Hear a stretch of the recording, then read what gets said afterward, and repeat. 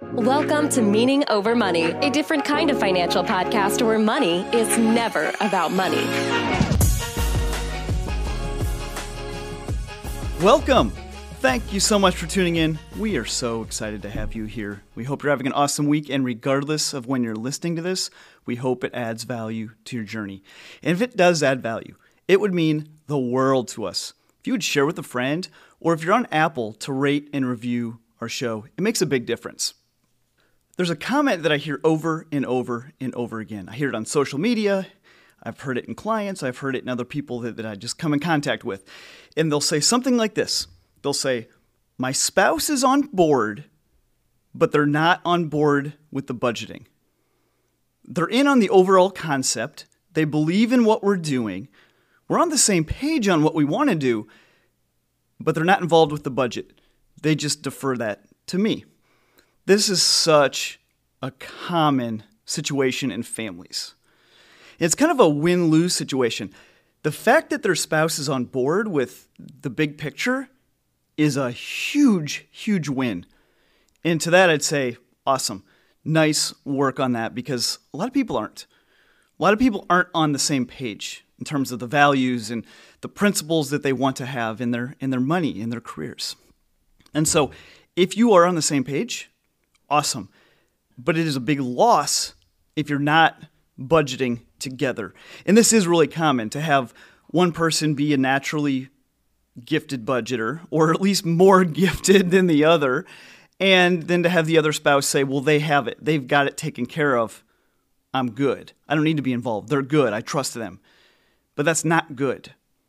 That's not a good situation. Sure, it's good that we want to trust them. It's good that they're trustworthy and that you believe they can do it. But they deserve better than to be left on an island. And so here's some things that happen if you're not both involved in the budgeting. If your other spouse isn't involved in the budgeting, they have no true ownership of the budget. Now, they might have some ownership in the big picture, but in terms of the ins and outs of the monthly finances, they don't have any ownership. It's not theirs. And if they don't have ownership, they have no real accountability. Because if it's not theirs, after all, they don't have to listen to it. It's a mere suggestion. It's a recommendation. And that's where I see a lot of the slip-ups and the overspends and the negligence, is when the spouse isn't involved in the budgeting, so there's no real accountability. The other thing that might happen, and does often happen, is that if the spouse isn't involved in the budgeting, their values often aren't represented in the monthly budget. And not to say like their big core values aren't, but the things that matter to them, the things that are important to them, the things that bring them some joy, the things that move the needle emotionally for them, it might not be represented.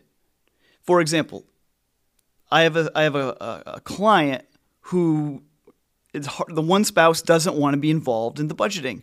And this one spouse really likes going out to eat, and they really like travel. Well, they're not involved in the budgeting, so guess what's not often in the budget? Dining out and travel, at least to a meaningful extent. And they're frustrated by this. They get angry by this. But what do they expect? They're not part of the budgeting. And so if they're not part of the budgeting, often the things they care about aren't going to be in there because they're not representing when it comes time to do the budget. Another thing that will happen if both spouses aren't on board with the budget, aren't involved with the budget, is that you're not going to do as well, because we do better as a team. We know this to be true. When we're both on the same page, fighting the same battles, we will do better. We just will. And so if you're not involved in the budget, you can't do as well as a team if you're half checked out. The other thing, and I think this is the thing that's the scariest and the biggest risk, is that it can cause some emotional issues amongst couples. It can cause resentment. It can cause anger. It can cause distance. The spouse that's not engaged in the budget, they may feel like they're being dictated to. They may feel like they're being treated as a kid by a parent. Or worse, the other spouse could feel like they're having to be a parent. or they feel all the weight of the budgeting responsibility because the other spouse isn't involved. And this causes some emotional turmoil in relationships. And at first, it's not big. It's not a big deal. It's small, these little things. Then it pops up in arguments, and then it starts to seed the foundation. And there's a toxicity that can brew underneath the surface, which will pop up in all sorts of different ways. You deserve better than that. And so those are all the reasons why it's bad for one spouse not to be involved with budgeting. Okay, now that we've established both spouses need to be involved, how do we get the other spouse involved?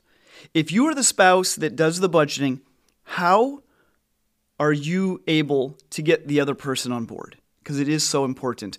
And unfortunately, it's on you. It's on you to get them on board. Because they're not on board, they're probably not going to listen to this. And even if they do, my feedback isn't going to get them on board. And so it's on you. And so I'm going to give you some steps to get your spouse on board with budgeting. First thing we need to do, we need to set a time. We need to have a specific time on the calendar where both parties know we're talking about the budget. And so you might just need to schedule it for them and just schedule 30 minutes or an hour, whatever it needs to be, but schedule it. Put it on there. Tell them there's an expectation that they're present.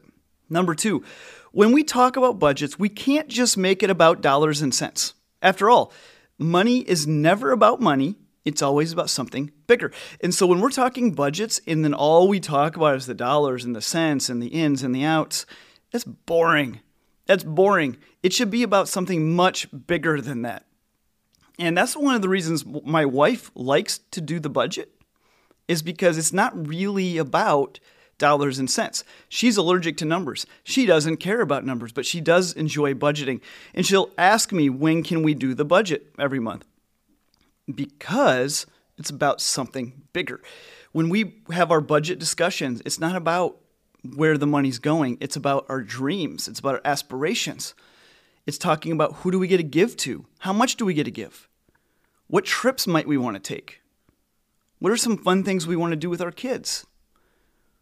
All of these fun pieces are part of our budget discussion. And so often we do talk about the dollars and cents, but that's not really what it's about. We spend most of our time talking about the bigger picture things. That makes budgeting so much better. And that's how Sarah, my wife, is on board, because it's about something bigger. Number 3, we need to make it fun. If the other spouse thinks that this is just going to be like the worst hour of their week, that's not going to get them on board. We need to make it enjoyable. We need to make it somewhat fun as you can. And I remember before we had kids, my wife, she asked if we could go out on a date when we did our budget. And she said, Travis, what would make this budget stuff better? If we had chips and salsa and a margarita. And so we did this for a while. Before kids, we did budget date night. We went out, we had some drinks, we had a dinner, and we just talked about this stuff. We made it more enjoyable. And that helped her be on. That helped her get involved. And so find ways to make it fun in some way. And you know your spouse, but help make it more enjoyable for them. Number 4, don't overwhelm them. The last thing your spouse wants, if they're not even into this budgeting stuff, is for you to give them this binder full of 1,000 numbers. They don't want every receipt, every nuance in your finances. They want just enough to be able to help make the decision for the family. And so you need to know your spouse, know your audience. And I know my audience, Sarah, she wants it visual, and she wants it simple, and she wants it clear. And so I'm going to deliver it that way. I'm going to deliver it simple, and I'm going to deliver it clear. And that's just how I know she operates best. And so I'm going to present her with something that's so easy for her that she doesn't get frustrated or overwhelmed or confused. She's going to just look at it and say, okay, here, yep. What about this? So let's don't overwhelm them. Number 5, we must value and actually use their feedback. If you have your spouse involved in budgeting and every time they say something, you tell them no, or you say, we're not going to do that, or that's not how it works, they're going to check out. They're done. Like they already don't want to be here. So telling them no for everything, that's just a one-way ticket to being checked out. So let's not do that. So whenever my wife suggests something to me, I have to listen. And sometimes I don't agree with it. Believe it or not, I don't agree with my wife on a lot of things. And so Sarah will ask about something in the budget, or she'll suggest something. And probably more than half the time, it's not my thing. I don't care. Or I disagree. But it matters. Her opinion matters. And so when something's important to her, we figure it out. And we incorporate it into the budget. Which brings us to number 6. We have to negotiate disagreements. And we disagree on all kinds of things with our budget, but we negotiate it. And so she'll say, Travis, I really want to do this. And then I'll say, okay, if we do that, where do we take it from? Where do we make that up? How do we fix that? And then we'll negotiate it. We'll talk about it. We'll figure it out. And we'll always land. We always land on a solution, but we have to negotiate that. And the key for the negotiation is step 7, which is we agree on the final product. So we hash out, she has opinions and ideas. I may not agree with them. We negotiate them. We figure out how to make them work. And then when we get to the end, this is the most important part, we agree on it. And when we agree on it, that's it. She's on board. She has accountability and she has ownership because that was her budget. She helped me do that, and we ultimately negotiated and agreed upon a final product. And so that now when we go live our month, there are no money disagreements. Sarah and I do not disagree about money during the month, ever. If there's an overspend or we totally screw up the budget maybe, but in terms of what are we going to spend money on, we've never had a disagreement because we've already decided before the month began. And so we go into the month with a plan.